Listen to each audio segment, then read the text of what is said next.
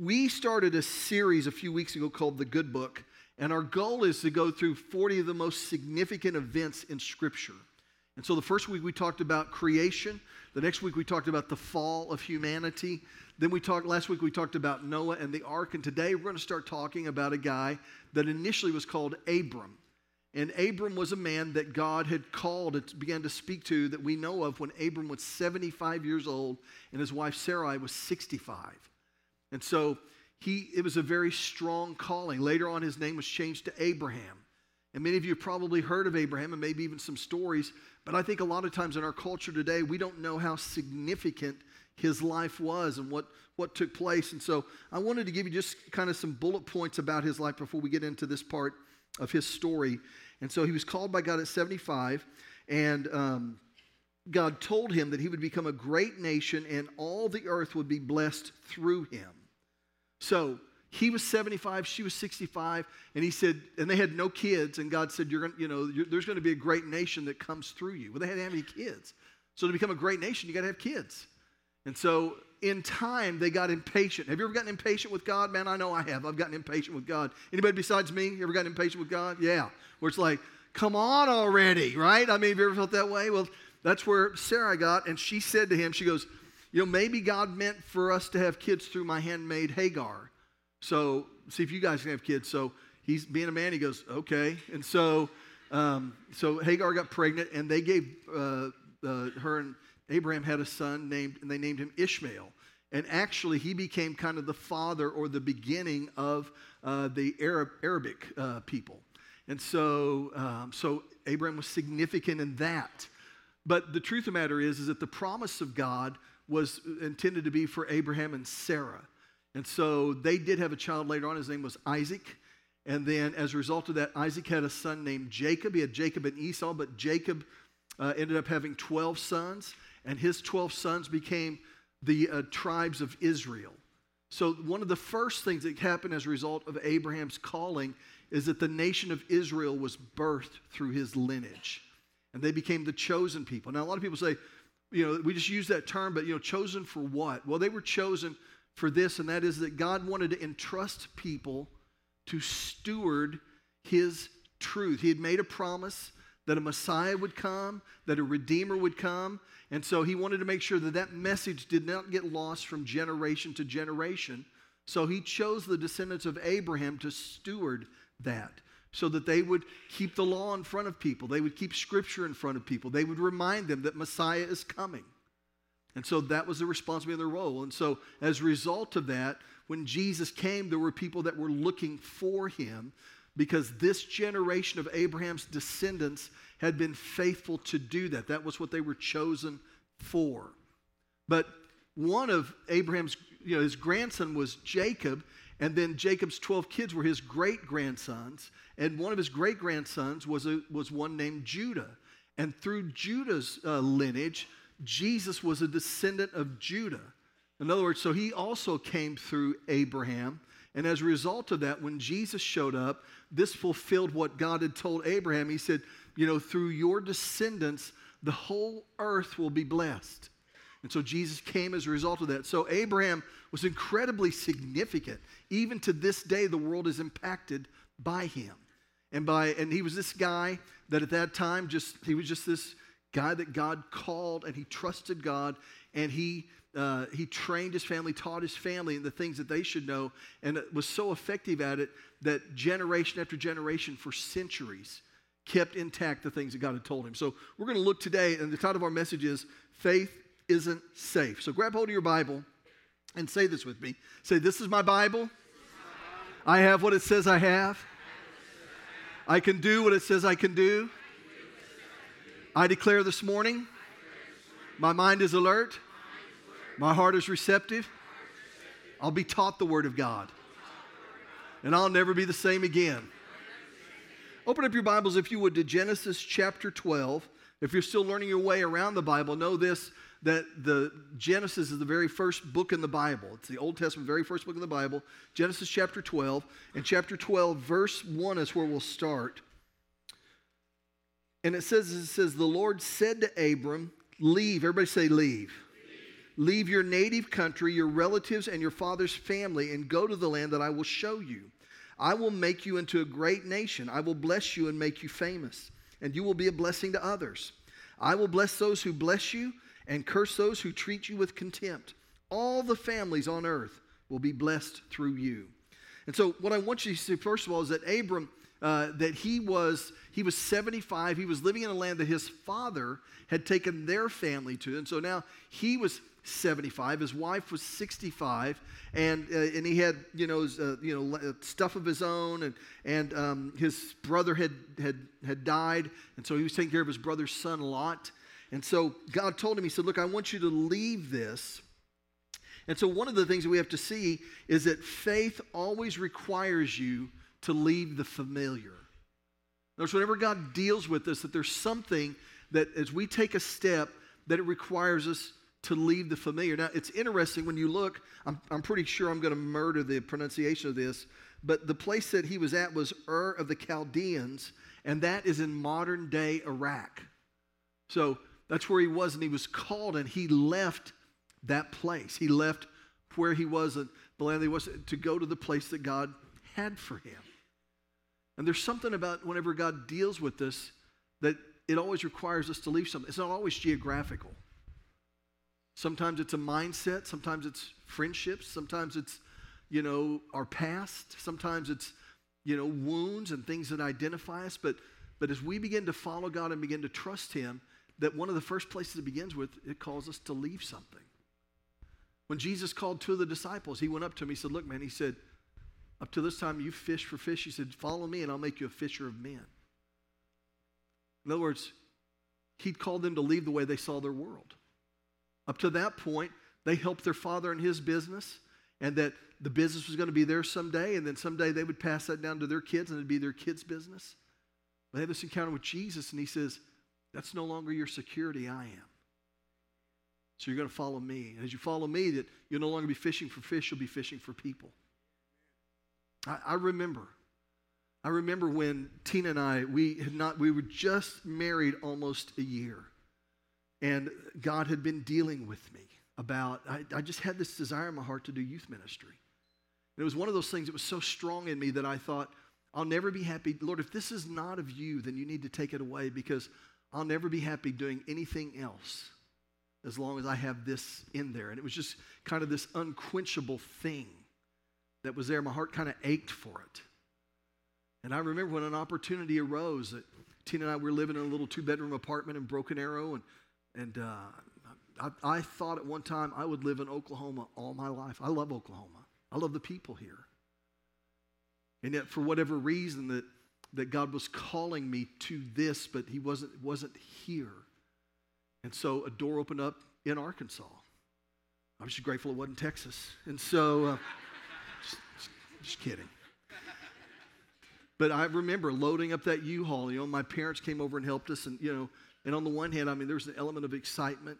And my dad told me, he was helping. He said they cried all the way back home because, it was moving away. And I just remember that moment of just leaving there, just leaving that place, and just the sense that I had. And even though I was excited about it, there was also this thing of just feeling so inadequate. I remember I was praying for this couple. They were going into youth ministry, and I had a God thought. I believe it was something that the Spirit of God gave me to say to them. And it was this, and that is, dependence is a good place to be. In other words, dependence upon God is a good place to be. And as I said that, I felt like it was not only a word for them, but the Lord was letting me know that even though I felt uncomfortable because I didn't feel adequate to do this thing that my heart longed to do, that he was letting me know that I was actually in a good place because I put no confidence in myself. I remember, I've shared this with you, but one of the things that began to open the door up for this is I was going to school, going to college. I was pursuing an education degree, and I wanted to coach football. And so I was working with junior high students in Tulsa coaching football. And I liked that because if they didn't do what you wanted them to do, you could make them run laps, do down ups and stuff like that. And for whatever reason in church, parents frowned upon that. Hey, can I pick up my son? Well, he's got 15 down ups before I can leave. So, they just didn't like that. And so I remember that, I just felt kind of awkward in church. And And one day the guy that was teaching the Sunday school class, the junior high Sunday school class, he said, hey, do you want to teach him next week? I'm like, okay. And it was one of those things where I'm like, oh, man, why did he ask me? Is he nuts? I mean, I'm going to do horrible. I can't stand that guy for asking me. I was just all this anxiety, built up in me. And I remember that I spoke, and it was like horrible. It was horrible. And so I'm like, okay, well, thank God that's over. And so like a month or two later, he came up and asked me, he said, do you want to speak again? And I'm like, does he like hate these kids? I don't know, what's the deal? And so I remember that, and I was really prepared. I went and just put a bunch of things together. And that morning as I'm walking up there to speak, this sweet little junior high girl, she turns to her friend. You know how sweet they can be. And she said, is he speaking again? I hate it when he speaks. He's so boring. You say, what'd you do? Man, I turned around and rebuked her. Yeah. How dare you tell the truth in church? Who do you think No, man, she was right. I'd done horrible. So again, I just had this sense of inadequacy. And yet the call of God was unquenchable. It was unquenchable. I just couldn't quench that. I couldn't do anything to make it go away. There was just this constant dissatisfaction, even though I felt inadequate, and the times before seemed inadequate. And yet the truth of the matter is that faith required me to leave this place of security and to go to a place that I was unfamiliar with. That the Spirit of God was leading me to a place that I'd never been before, and so it made me rely upon Him. Our walk with God was never intended to be safe. It was intended to be a place where we learn to trust Him to greater degrees. And we leave things. We leave what we're familiar with. We leave what we're comfortable with. We leave attitudes that we have.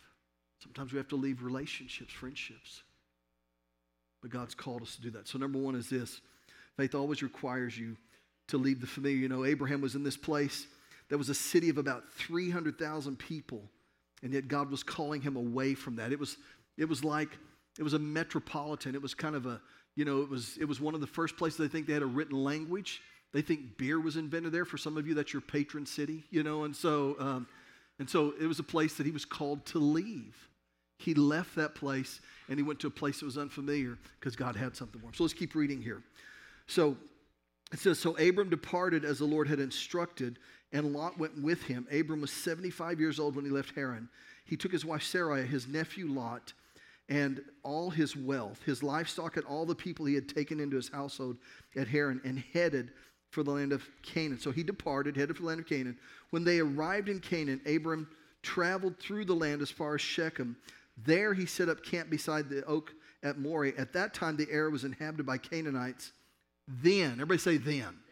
In other words, after he left what he's familiar with, then the Lord appeared to Abram and said, I'll give this land to your descendants.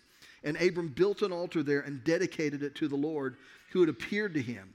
After that, Abram traveled south and set up camp in the hill country, with Bethel to the west and Ai to the east.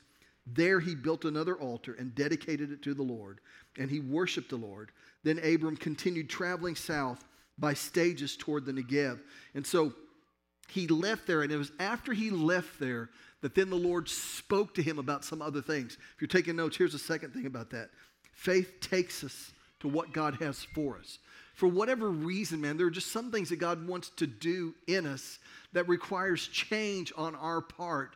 In other words, that wherever I'm at, and again, it's not necessarily geographical, it could be, but sometimes it's just in a mindset that I've had, or the way that I've lived, or how I've served, that whatever He wants to do in me next, He can't do there. He has to do here. And so when Abram left, there were things that He spoke to him again. In other words, as he trusted God and left the familiar, then it took him to a place that God revealed some more things to him. I don't know about you, but there are times, man, I wish God would just tell me all of it. Just show me everything that He wants me to do and what He's going to do with it and what that looks like and where it takes me. But He just doesn't do that. I've shared with you that I've been listening to a book. I've listened to it a few times. It's just really moved me. It's called Imagine the God of Heaven. And this pastor interviewed a bunch of different people with these near-death experiences. And that's typically not my thing, but this has been so good. But on more than one occasion, the Lord would tell some people, He said, you need to go back and discover what your purpose is. And they would say, can't you just tell me? Can't you just tell me? And He said to one of them, He said, no, Because if I tell you, he said, you need to go back and discover it, because as you discover it, every step along the way, you learn to trust me more. And I thought, that's so true, right? I mean, every step of the way, as I get through situations and circumstances that seem insurmountable, that seem story-changing and not in a good way, but as God proves himself to be faithful over and over again, I learn to trust him. It's no different than whenever David faced Goliath. And he stood before Goliath. And the reason why he had confidence before Goliath is he went back and related the story of when a lion came and tried to steal the sheep, and David killed the lion. And a bear came and tried to steal the sheep, and David killed the bear. He had confidence to stand before Goliath because in every one of those situations, God revealed to him that he is faithful. And he's faithful before the lion, and he's faithful before the bear, and the same God is faithful before Goliath. And so he was able to realize that and trust that along the way, yes. And so there's just some things. Faith isn't safe because it requires us to leave the comfortable and the familiar, to go to a place that maybe we've never been before, in our thoughts, in our gifting, in our calling, that it requires us to step out there and do things that we just feel so inadequate for. But dependence is a good place to be.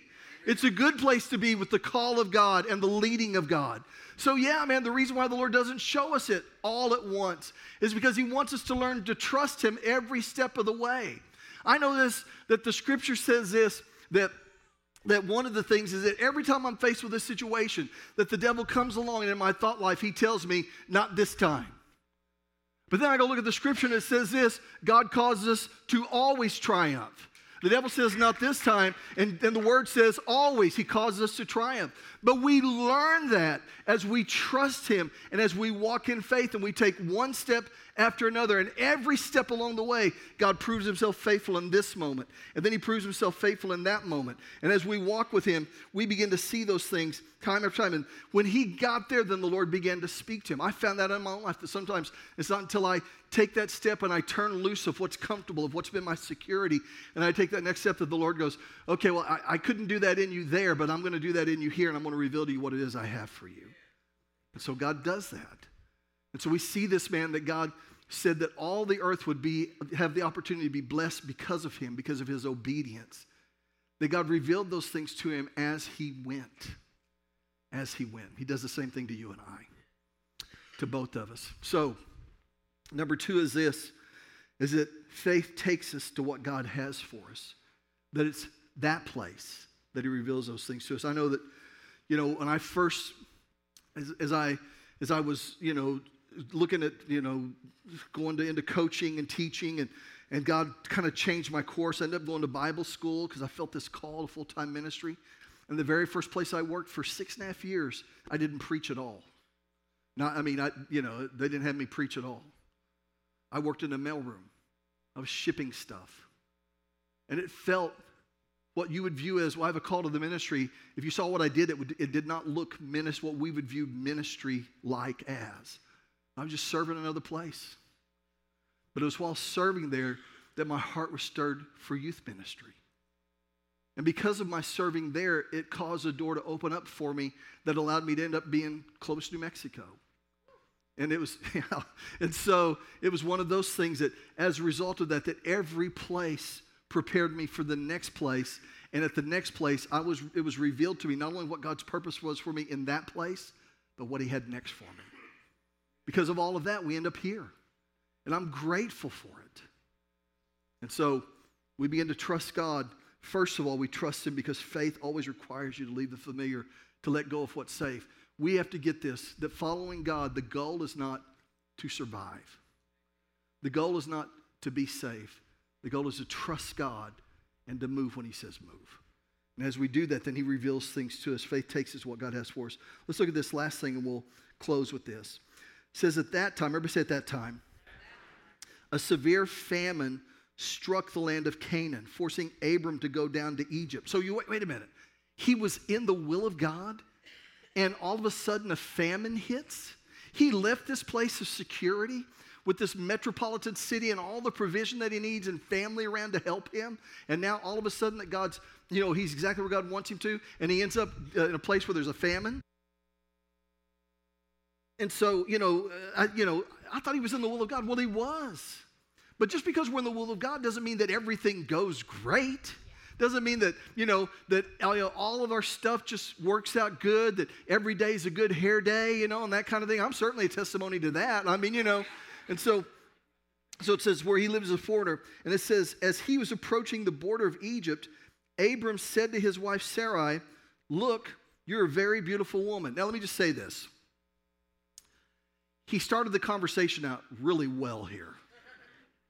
Right? As a husband, Sarai, you're just beautiful. Really? Thank you. But it gets worse after this. So he said, look, you're a very beautiful woman. When the Egyptians see you, they will say, this is his wife. Let's kill him. Then we can have her. So please tell them you are my sister. Then they will spare my life and treat me well because of their interest in you. Now when I read this, man, until I really began to understand it kind of bugged me, right? I mean, here's this man of God, and all of a sudden he gets under pressure, and he's like, they're really going to be mean to me. How about if I do this? Hey, have my sister. It's one of those things where you're like, wait a minute. I thought this was a man of God. I thought that this was a godly individual. And the truth of the matter is that when I see this, I see Abram's under pressure. He's left the familiar. He goes to a place that he's not familiar with, and while he's there, things begin to get difficult and begin to get hard, and now he can't even feed his family, so he has to go to another place. And while he's going there, he feels insecure. And sometimes what happens to us is, even though we can be in the will of God, that those places that are still broken in us or that we're insecure in, sometimes they expose the fact that we're still not perfect yet. Let me just say this. The life of faith, beginning to trust God, does not mean that we mature overnight. And God doesn't wait on us to get perfect before he uses us. I used to read about these guys. I used to think, well, that could never be me because, man, I just do some dumb things. So did they. So did they. And I'm reminded again that it's the grace of God that causes him to use us. I've shared with you before the part of my story, one of the things that kept me out of pulpit ministry for so long was I know me. I know the places that I don't do well in. I know the places that I'm tempted in when I'm under pressure. The places that my insecurity can be revealed all of a sudden because now I'm under pressure and my flesh immediately wants to run here to relieve the pressure, to take the pressure off of me, when sometimes I'm just called to stand and face the storm. And I think so many times that we lose sight of the fact that God uses us while he's growing us. And so we look at the life of this man that God used to impact humanity, that from his family, God trusted him so much that he would raise his kids in such a way that for generations, that the people that came from him and his wife Sarah could be trusted to steward the things of God so that each generation could be expecting and prepared for the arrival of the Messiah. And that man lied about his wife. I don't say that to point out hypocrisy. I say that to point out the grace of God. Paul, when he talked about his thorn in the flesh and the Spirit of God told him, he said, my grace is sufficient for you. In other words, whenever you're not sufficient, my grace is. When you're weak, then because of my grace, I'll make you strong. I'm strong. And so as we look at this walk right here, God calls us even though we're flawed.